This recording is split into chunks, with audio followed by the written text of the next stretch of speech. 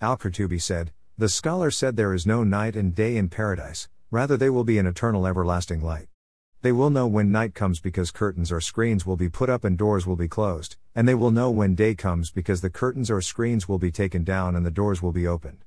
This was mentioned by Abul Faraj ibn al-Jawzi, Al-Qurtubi, at Tadkira, p. 504. Ibn Kathir in his commentary on the ayah, "And they will have therein their sustenance, morning and evening.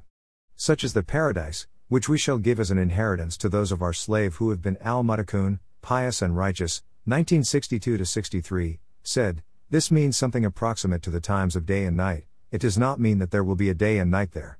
They will know the passing of time by the changes in the light." Tafsir Ibn Kathir, 471.